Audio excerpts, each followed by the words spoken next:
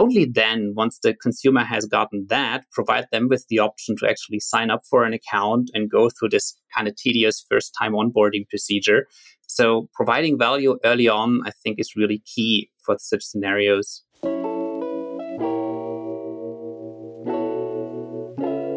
Budget overruns, brick devices, data breaches. Building connected products is hard. Welcome to Over the Air. Sharp, unfiltered conversations with executives about their IoT journeys, the mistakes they made, the lessons they learned, and what they wish they'd known when they started. I'm your host, Ryan Prosser.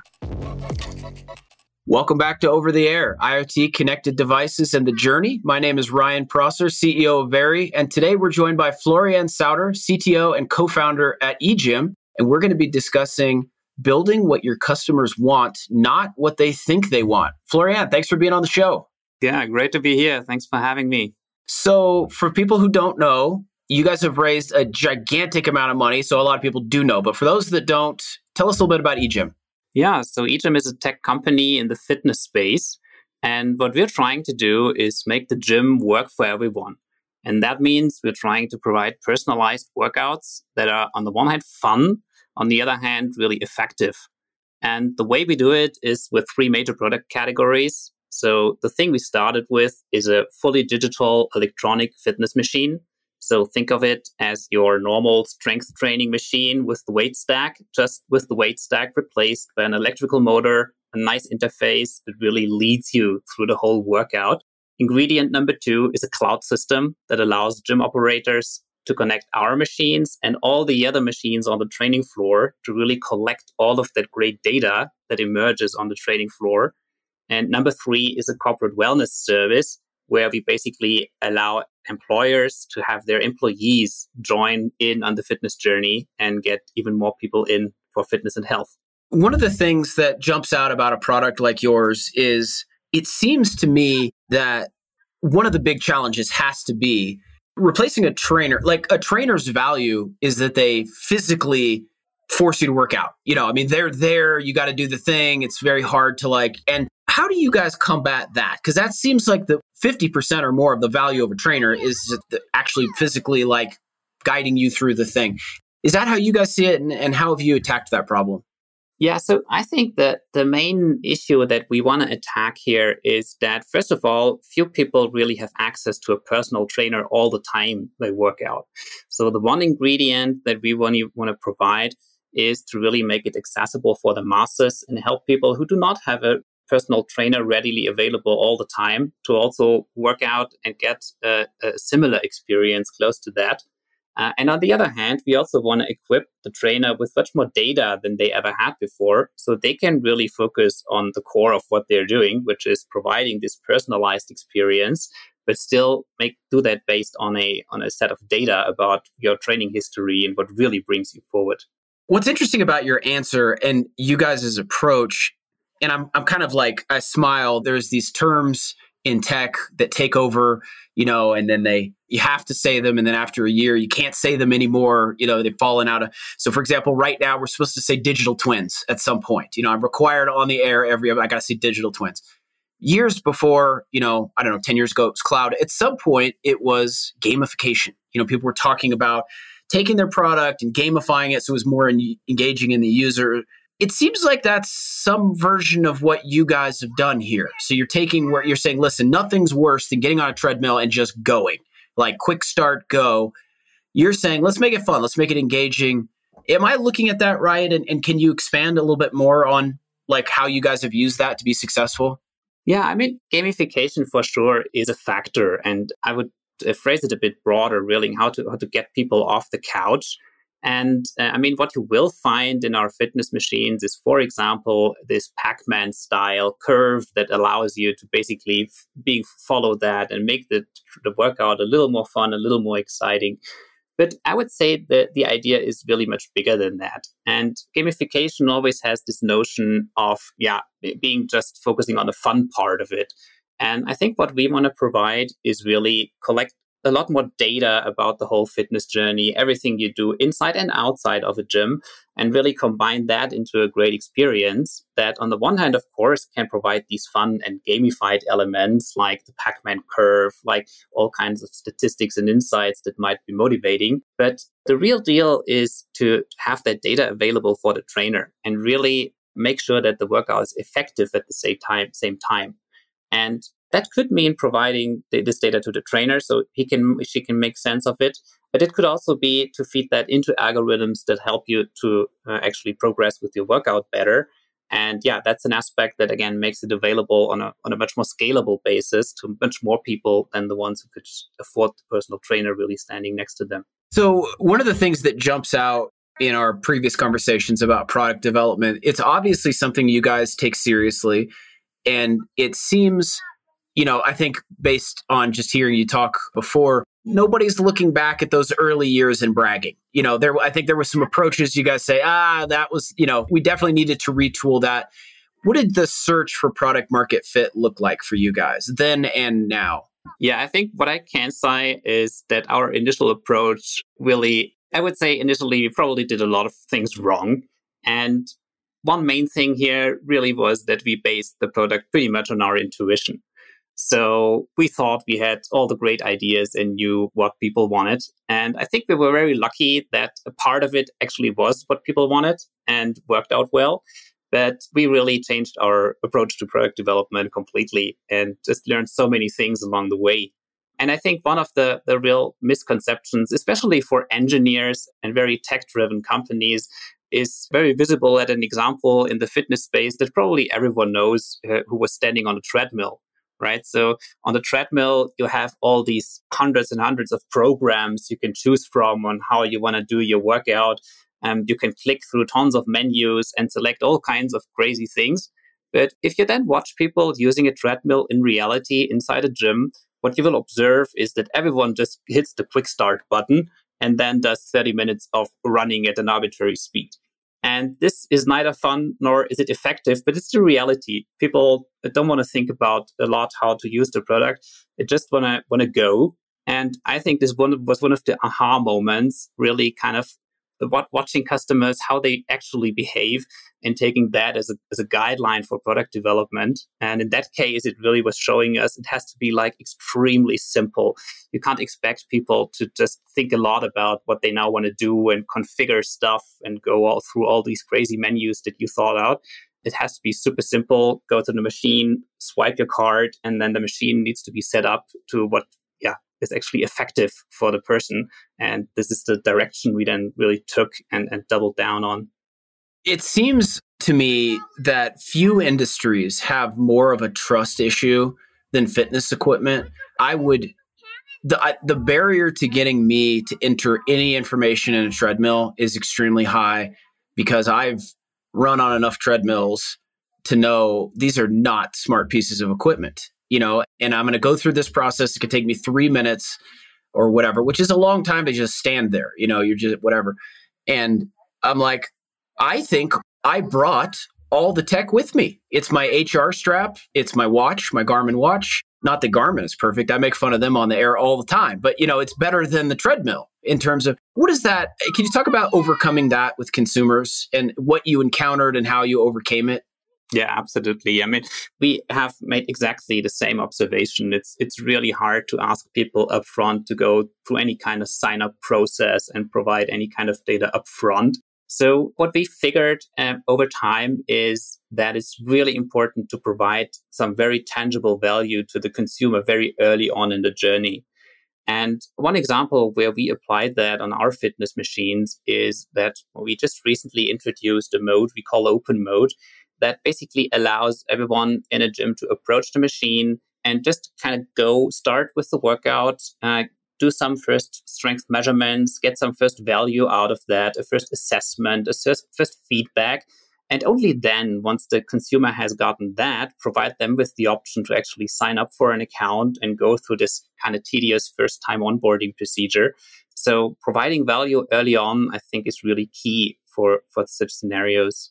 Florian, one of the things I like to ask about is the wrong side of impossible, kind of based on this notion that if you're a tech company, you have either solved a previously unsolved technical problem or you've solved a previously solved problem, but at a different price point. What does that look like for you guys? This is fitness equipment, to my eyes, doesn't appear to have changed radically, but I think there's a lot happening behind the scenes I'm not seeing. What are some of the things that you guys had to solve to exist, to break through, to be the company you are today? Yeah, I think it probably was not a single technology or a single thing that we did differently, but rather kind of several trends coming together at the right point in time and us being there at the right point in time. And if you look at gym equipment in general, I mean, it's still mostly correct that most gym equipment is pretty non-digital, pretty mechanical, not a lot of digital technology involved there at all. And at the time when we started the company 12 years ago, I think the iPhone was on the market just for a couple of years. You've seen things go digital everywhere. You had this trend about APIs for everything, which kind of created this idea of connecting equipment also on the training floor. And then at the same time, some of the electrical engineering, the motor technology was just ready to get to the next level of sophistication. You could control these motors much more easily. And all of these things came together at the same time, and I think created this magical mix of things you needed to really put it together and create a great product out of it. And I mean, then I would say from there, it was really a lot of iteration on the product. The whole idea of a connected cloud was kind of obvious, but nobody did it before. And I think we had this lucky situation that we were pretty fast in building out these things and now are in a position where I think we can claim being the market leader in that field.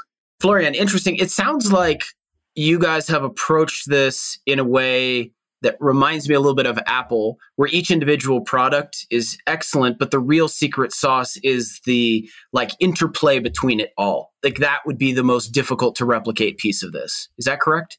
I think you could probably draw that parallel. I think the only difference really is between what we do and what Apple does, that we really have a very open ecosystem approach here. So what we did from the very beginning is to invite all the different partners to the table and make sure we are not kind of a closed down solution, but opening it up. And I think that was part of the secret sauce as well, having this open approach, getting the other partners on board and not having this ambition to do everything on our own, which also, again, thinking from an engineering perspective is very tempting, having full control over the experience. But in terms of creating a great ecosystem, an open approach, I think is the right thing to do. Florian, talk to me about the future. So you guys, 13 years old, I would characterize you as one of the, maybe not you, but your company, eGym, as one of the OGs of IoT. Anybody that's made it 10 years, I think can claim to be there at some version of the beginning. Especially when you look at how much mobile and cloud have changed the game. It's very difficult for people, in my opinion, that predate mobile and cloud to, have serious bona fides as a IoT company. So that'll be a hot take out there, audience. Does your company predate mobile or cloud? And yet you claim to be one of the serious OGs. Would love to hear from you. Back to the question though, what's next for you guys? You've been around, you've done some really cool innovating. 23 is just around the corner. What can we expect to see from eGym? It's kind of funny that thinking back 12 years to the initial inception of the company, we had such big dreams and only half of them have come true so far. And despite this being 12 years. So looking a bit into the future, what's next? For me, this is really combining the health and the fitness markets more. And I think this is really one of the key things that we want to do together with the whole fitness industry, making sure that gyms really are taken serious as a partner for health and really kind of blurring that line a bit more between health applications and fitness applications. And by doing that, making sure that we reduce actual things like diseases like pain that are related to just not moving enough. And this is one of the big goals we're working towards. I love it. Well, let's just continue on this tangent of fitness. I mentioned Garmin earlier. I wear a Garmin watch. I am so excited for the day when there is a high quality wearable that isn't a watch. As an aside, I know Oura makes a ring, but they're not quite there yet for activity tracking. And I'm ready to start wearing, an analog watch again. So just a side, but what are you seeing in the fitness space? Like, I guess it doesn't have to be fitness per se, but this is something you probably know a thing or two about. Who's doing good work out there that you're a fan of? Yeah, so I mean, I think that the whole Corona situation and the trend towards more home fitness in that time has brought up a lot of very smart solutions, a lot of very interesting stuff that you couldn't do at home. At the same time, we have seen the interest in these products decline a little bit now that COVID is over.